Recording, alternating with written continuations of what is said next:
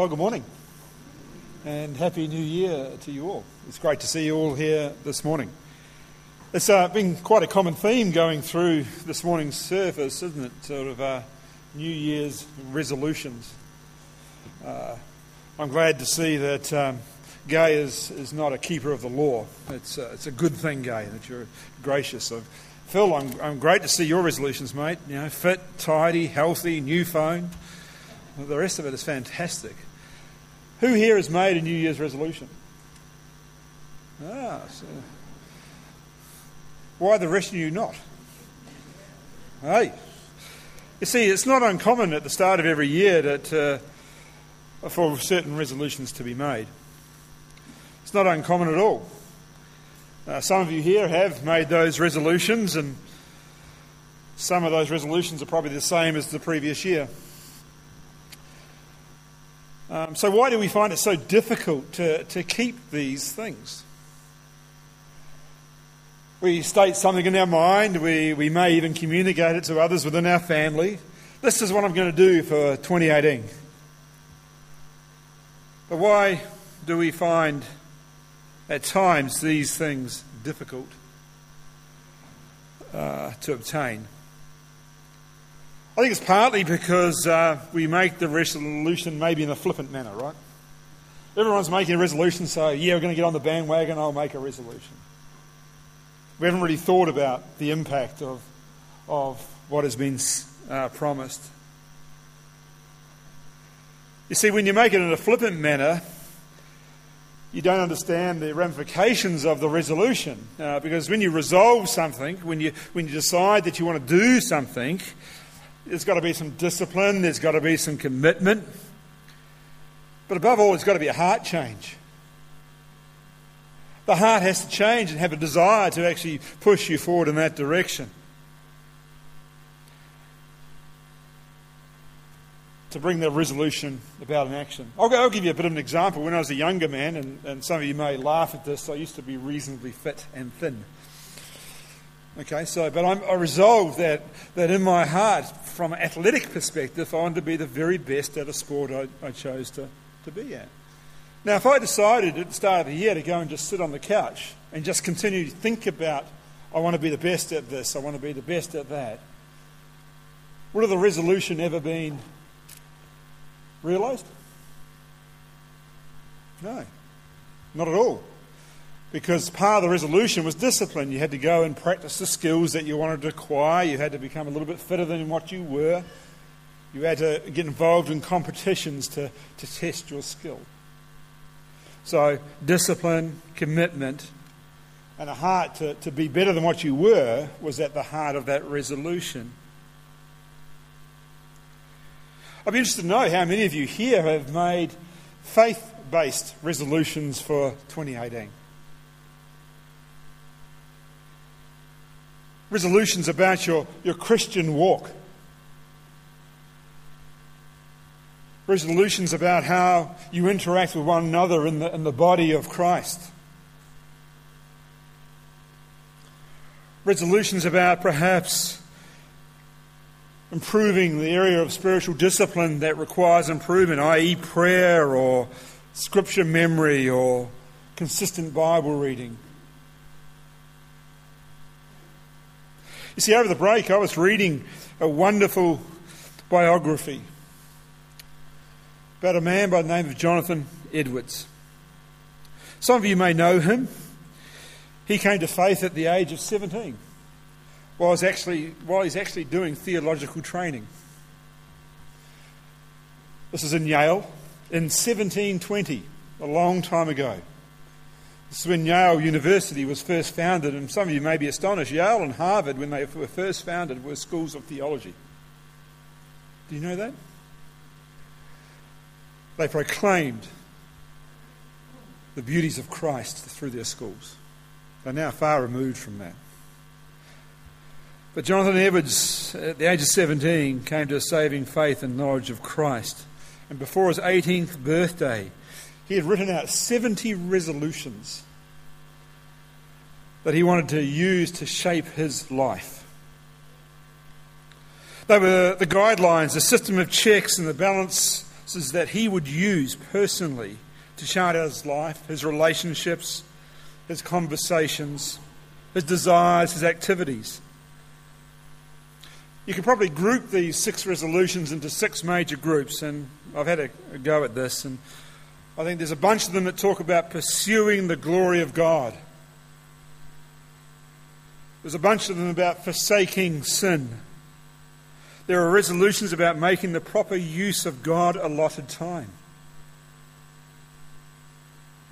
You know, when he made this in 1720, he didn't have social media to worry about, he didn't have television to worry about, he didn't have all sorts of other sort of influences and distractions to worry about, but in his heart he said, Lord, I want to use the time that you have given me to your glory. He resolved to live with all his being for the Lord. He resolved to pursue humility and love. And he resolved to make frequent self-examination about where he was in the process. A great friend of mine, Steve Lawson, has commented about Edwards, and he says this: as a young man, Jonathan Edwards purposed to order his spiritual life by vowing to live for the glory of God. Such resolve would require him to live with spiritual discipline and a great dogged determination in every area of life. He knew that in this pursuit, sin must be forsaken and his tendency to anger resisted. Time must be measured, death must be appraised, and eternity weighed. Life must be lived wholeheartedly. Humility must be shown and love practiced. In all this, self must be regularly examined. As I read this book, I was incredibly convicted. Because I looked back at my own personal life and said, okay, Edwards here resolved to live his life not for self but for God. He put some boundaries around it by giving some resolutions that he wanted to live by. And it's challenged me to preach to you today, to teach to you today from the first 18 verses of John's Gospel. Because I think at the heart of what Edwards was doing here, he was saying, I want to make much of Christ. In Christ alone. I want Christ to be the centre. And I just want to give you a few thoughts today as we look at the first chapter of the Gospel of John about who Christ is and why he should be centre. See, because when you know and are captured by Christ, your behaviour changes. Many of you have experienced that here, right? When you live under the lordship of Christ, when you are his disciple and his follower, your life changes. You have a new boldness to talk to others about him. You have a new resolve to love those that you don't normally love. You have a new resolve to go the extra mile and see your neighbour for the sake of sharing Christ.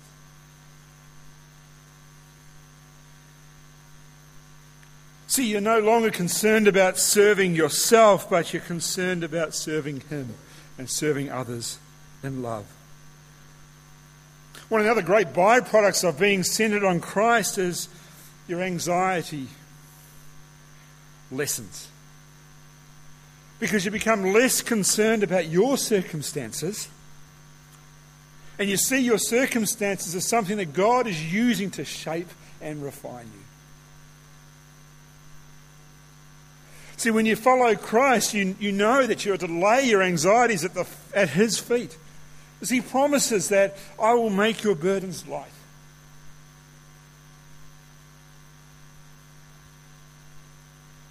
This is part of the refining and transforming journey of faith through the power of the Spirit that we see when we focus on Christ. So this morning I want you to catch a fresh glimpse of who Christ is and how he can transform you, continue to work in you through 2018 for his glory. I would hope by the end of this morning you'll resolve in your heart afresh to follow Christ. So please read with me the first 18 verses of John. If you don't have a Bible, please come up and grab one. We'll be looking at this text reasonably in depth today.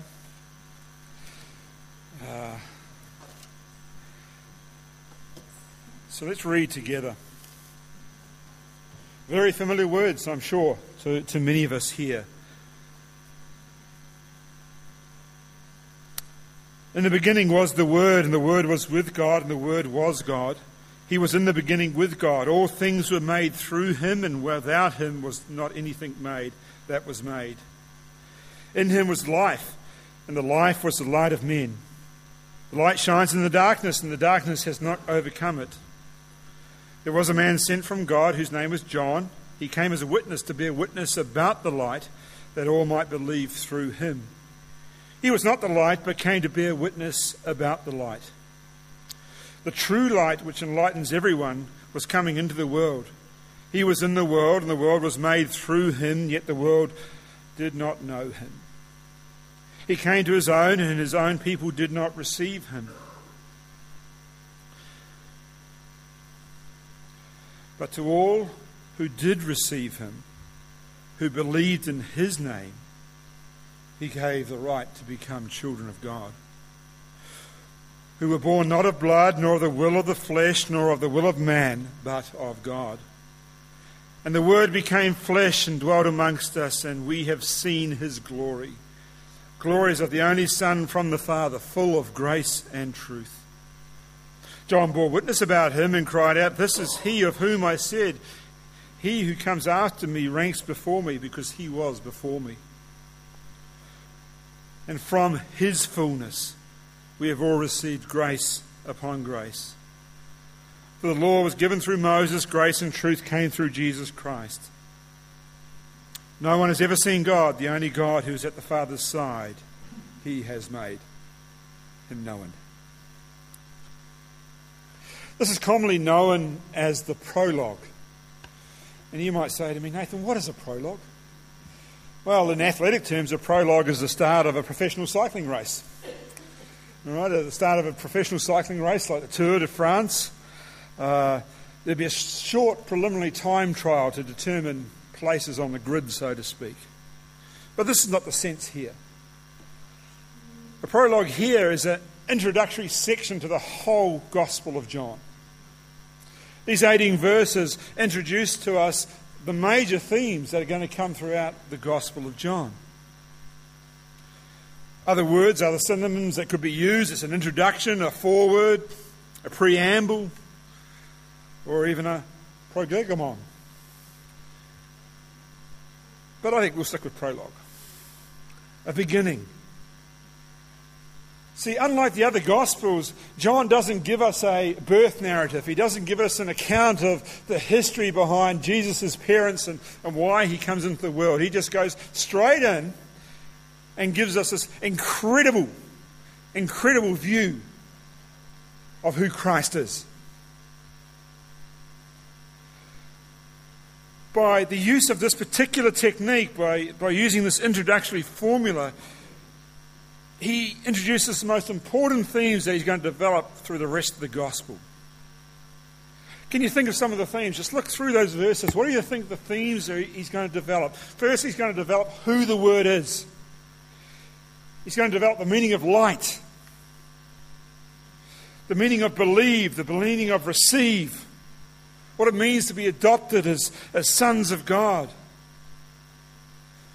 what it means that the one of a kind Son has come into the world, displaying grace and truth. They're just some of the things that are covered here. But primarily, I just want to look at these first. I'm going to break the prologue up into 5 sections. I'm going to concentrate on 3 of them and give some minor comments to 2 areas. The first area I want to look at, and as I think about making resolutions for the new year, it's about making a resolution based on some truth and based on the beauty of who Christ is and how that should shape your everyday life And I think these first 5 verses give us an insight into that. In the beginning was the Word, and the Word was with God, and the Word was God. He was in the beginning with God. All things were made through Him, and without Him was not anything made that was made. In Him was life, and the life was the light of men. The light shines in the darkness, and the darkness has not overcome it. My question to you, what is the Word? As you read through here, how is the Word identified?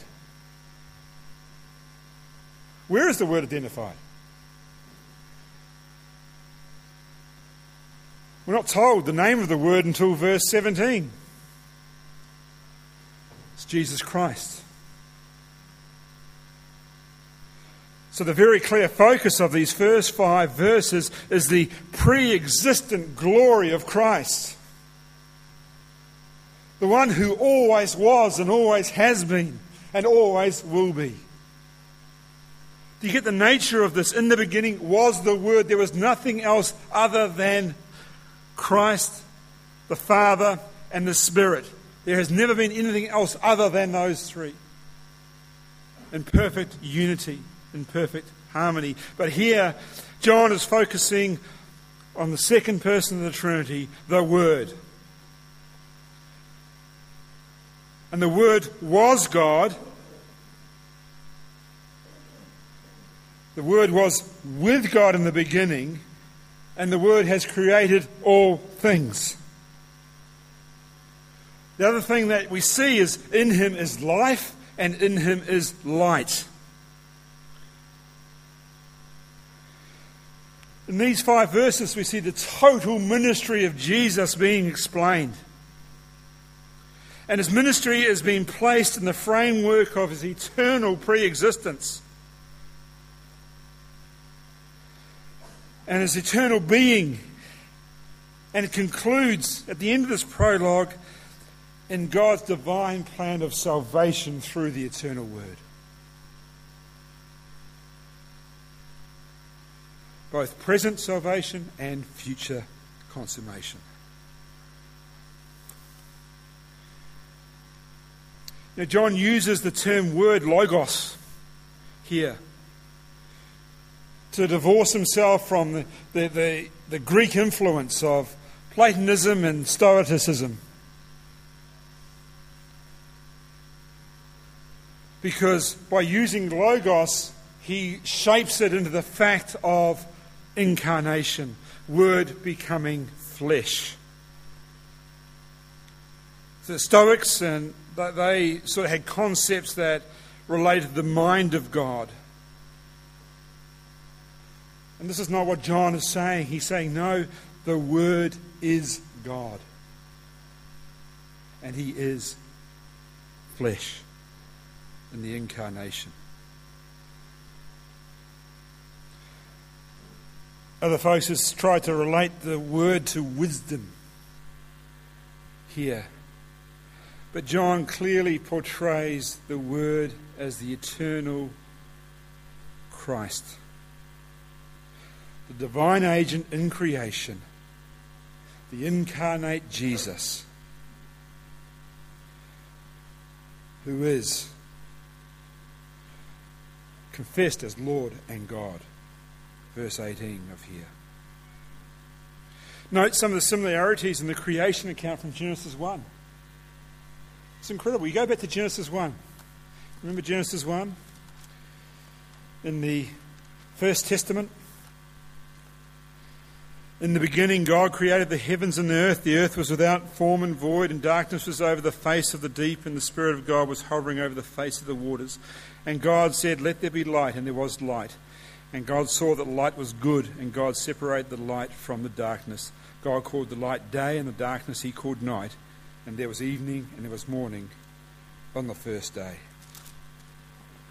What was God's first creative act? It was to call forth light. Right? And then later God placed lights in the sky and separated light from darkness.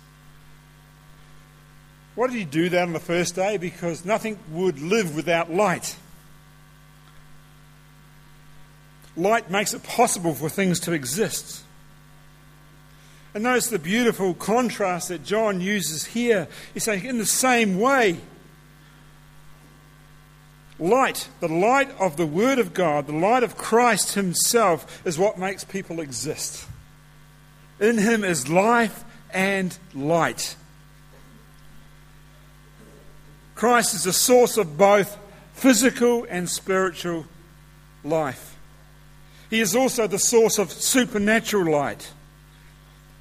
Since only those who possess spiritual eternal life have the capacity to walk in the light. So in the beginning was the Word, the pre-existent Christ, who has created all things, and in Him is life and light. You know, throughout church history, many heresies have come from these 5 verses. I don't get it. I read these and I say, well, how can you get a heresy out of here? And the heresy relates to the fact that people say, no, Christ is created.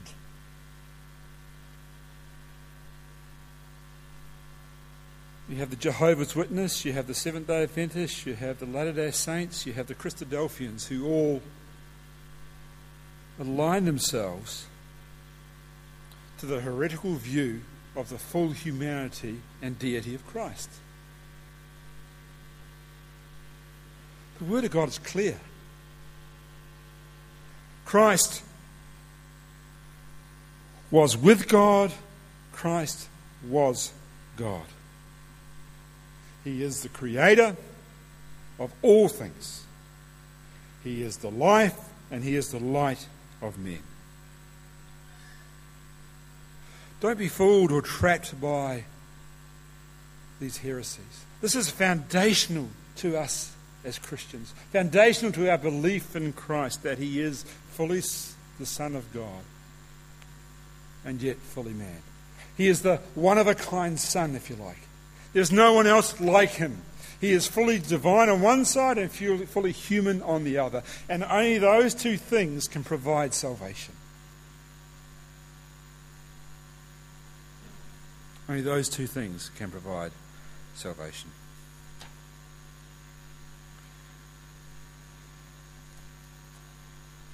John also goes on throughout this gospel to explain the significance of the divinity of Christ. I could take you to many places in this gospel, and I know some of you have done some extensive study through John the last year, and you'll see time and time again reference to Christ being the resurrection and life, the only way, the truth and life, that He is the light for all nations. He is the light of the world. You see the Pharisees drive into Him at every account and try and say, what, you're saying you're the Son of God? That is blasphemy. But He stands up and says, this is who I am. Before Abraham was, I was. I am the divine Son of God. Folks, resolve to know Him more. Dwell on these verses and realize that no matter what your circumstances in life, the pre-existent Son of Glory has saved you, has promised you eternal salvation, has given you life and light to follow and serve Him. Don't be fooled and entrapped by the enticement of this world. Set your minds and hearts upon Christ and Christ alone. The second part of the prologue, verse 6 through 8, is John's testimony. I'm not going to spend much time on this. But it's clearly John the Baptist we're talking about here. He was a forerunner to Christ. And his primary focus was to bear witness about the light. Why? So that all might believe in him. That's all I'm going to say. He points to Christ. And we see that in the end of chapter 1, where the Pharisees come to him and say, "Are you Elijah the prophet, or are you the Messiah even?" He says, "No, no, no, no, no. I'm only the man here to point to the one who is to come, the one who will provide salvation, the one who will baptize with the Spirit of God, the one who is the Lamb of God, who will take away the sin of the world." John bore witness to the light, so that all might believe through him. Verses 9 through 14, I think, are the central part of this whole prologue.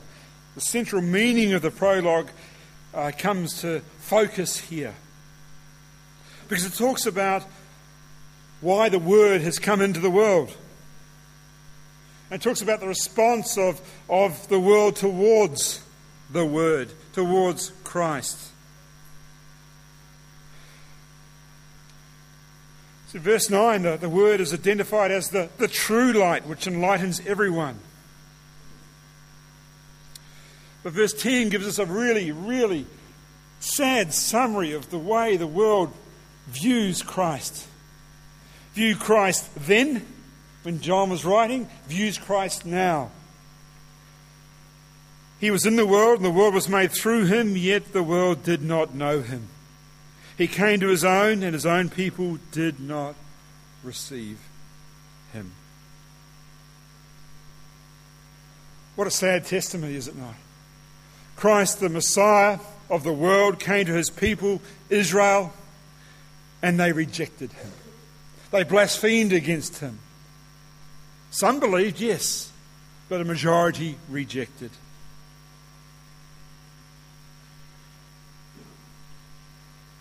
It's the same today.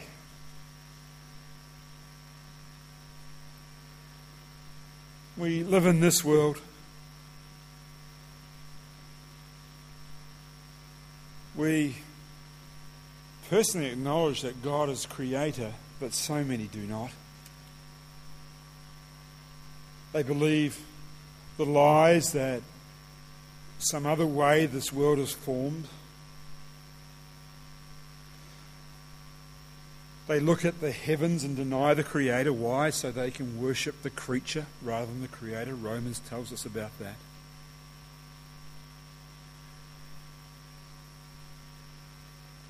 The world does not know him. The world consistently rejects him. My question for you today, are you someone who rejects Christ?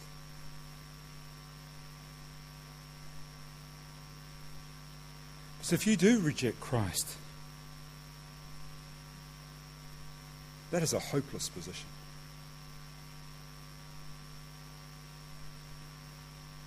There's a position that will place you under judgment. It's a position that will place you under eternal damnation.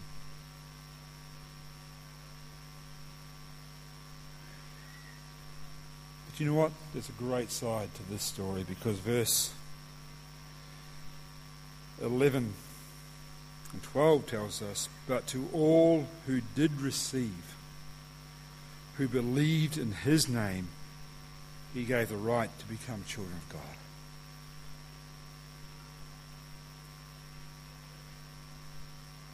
That's the offer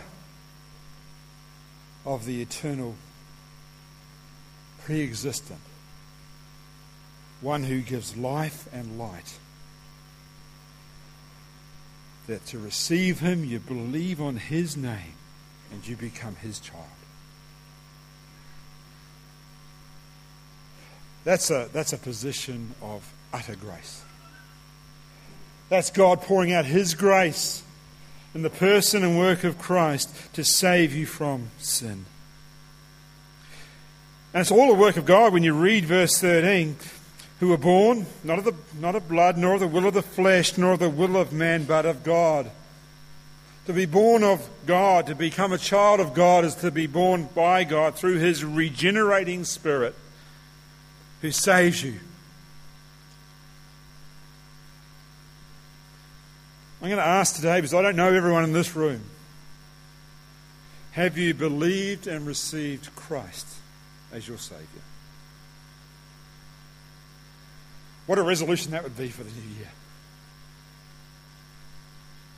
Resolve in your heart to follow Him, because there is only one way of salvation. This book is loaded with that. John's Gospel. I am the way, the truth, and the life. There is no other way except through me. That's what Christ says. And this is typified in verse 14 by this wonderful statement, for the Word became flesh and tabernacled amongst us, or dwelt amongst us, and we have seen His glory. Glory as if the only Son from the Father, full of grace and truth. The eternal Logos, the eternal Word, has come to this earth, and He has walked amongst us. He has become a man. A one-of-a-kind Son, fully God, yet fully man. And He's dwelt, He's been with us. Not only that, He came to sacrifice Himself for the sin of the world.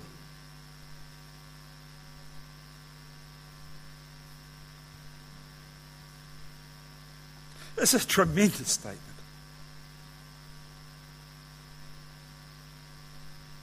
For those of us who know Christ, does this not compel you to worship and serve Him more? His great love, the great grace in which He's given you. He says, I have come to give you life and give it to the full. The very eternal Son of God has dwelt on this earth to pay the penalty of sin that you and I could never pay.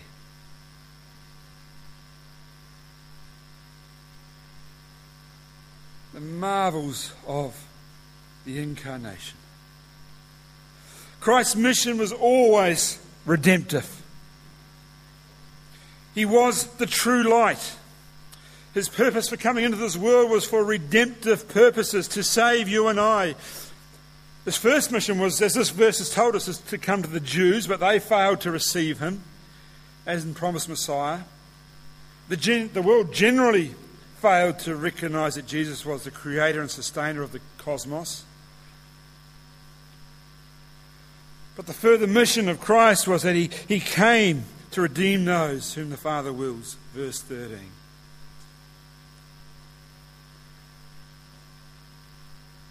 This redemption is spiritual in nature. It's not because of your birth. It's not because of your ethnicity. It's not because of the works of your own hands or the reasoning of man about God's divine purpose. Belief in the person and work of Christ as God's atoning sacrifice for sin is the primary aspect of becoming a child of God. And I say, hallelujah, what a Saviour. Because I don't understand it. It's a mystery to me that the pre-existent, glorious Son of God came to this earth to deal with the issue that you and I have in our hearts that separates us from God forever. Hallelujah, what a Saviour. Verse 15 has a further witness by John just crying out and saying, I've told you about this true light. He is the one that ranks way before me. That's an understatement, is it not? What a major understatement here. Oh, you're John the Baptist. Yeah, Jesus sort of ranks just slightly before me.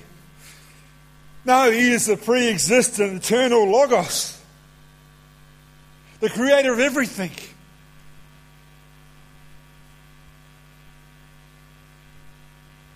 Then we have these wonderful final verses. And from His fullness we have all received grace already in place of grace given. For the law was given through Moses, grace and truth came through Jesus Christ. No one has ever seen God, the only God who is at the Father's side. He has made Him known.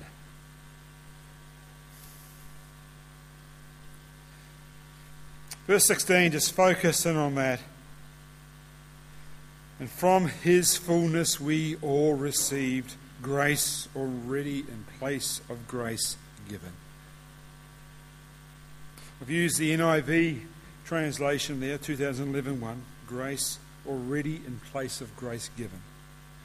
It's a more faithful rendering of the text,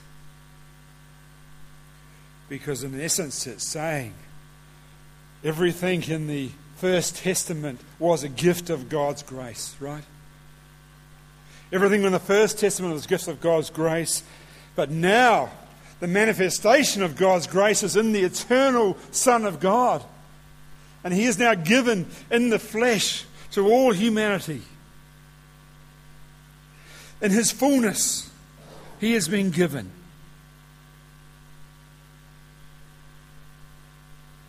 As Jesus is the full manifestation of the Father's glory in human form. The full manifestation. Like he uses here the story of Moses. When the law was given through Moses, grace and truth came through Jesus Christ. Remember when Moses got given the law, Moses asked, "Look, God, show me your glory." And God says, "I can't do that. Just go and hide in the rock. I'll go pass by and you can see the trail of my glory." And then when he came down out of the mountain, the people saw Moses and they saw the glory of God shining through his face, right? They saw that. They marveled at it and said, "Well, he's changed." You would if you'd been in the presence of God for 40 days. He's changed. But what he's doing here, John, the writer here, is saying, this is greater than that, because we now see Jesus Christ himself, who is the full manifestation of God's glory. And he's here dwelling among us. And he's revealing his Father. And he is God. And he's going to make his Father known.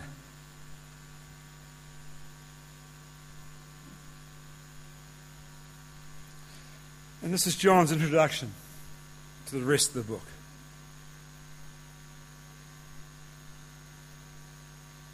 I hope as you've contemplated the wonders of the incarnation, the mystery of the one-of-a-kind Son, the pre-existence of Christ as creator and sustainer of life, as the one who is the life and light of all mankind, I trust that you've resolved in your heart today to follow him wholeheartedly. He has given us all things undeservedly, to grant you eternal life. You know, in this pursuit to follow Christ wholeheartedly, it's not a pursuit or a resolution in isolation from other believers. Folks, we need one another in this pursuit. We need mutual encouragement. We need accountability. These are key components as to why God has designed this body life, the thing called the church. You see, one of the quickest ways and most common ways to lose your love for Christ is to fail to meet together. Fail to meet together for teaching, for coming under the sound of God's word, for prayer, for fellowship, for remembrance of Christ's death, resurrection, and resurrection. Today, resolve in your heart to follow Christ. Look at the beauty of what we have seen today, that he is the Word, that in him is life, in him is the true light, that all who call upon him and believe in him give us the right to become children of God, that the Word became flesh and dwelt amongst us, that we have received grace already in place of grace given. And that when we look at the face of Christ, we see the Father, as he has made him known. I want 2018 to be a year where you resolve to live as Christ. Thanks, Mr. Tim.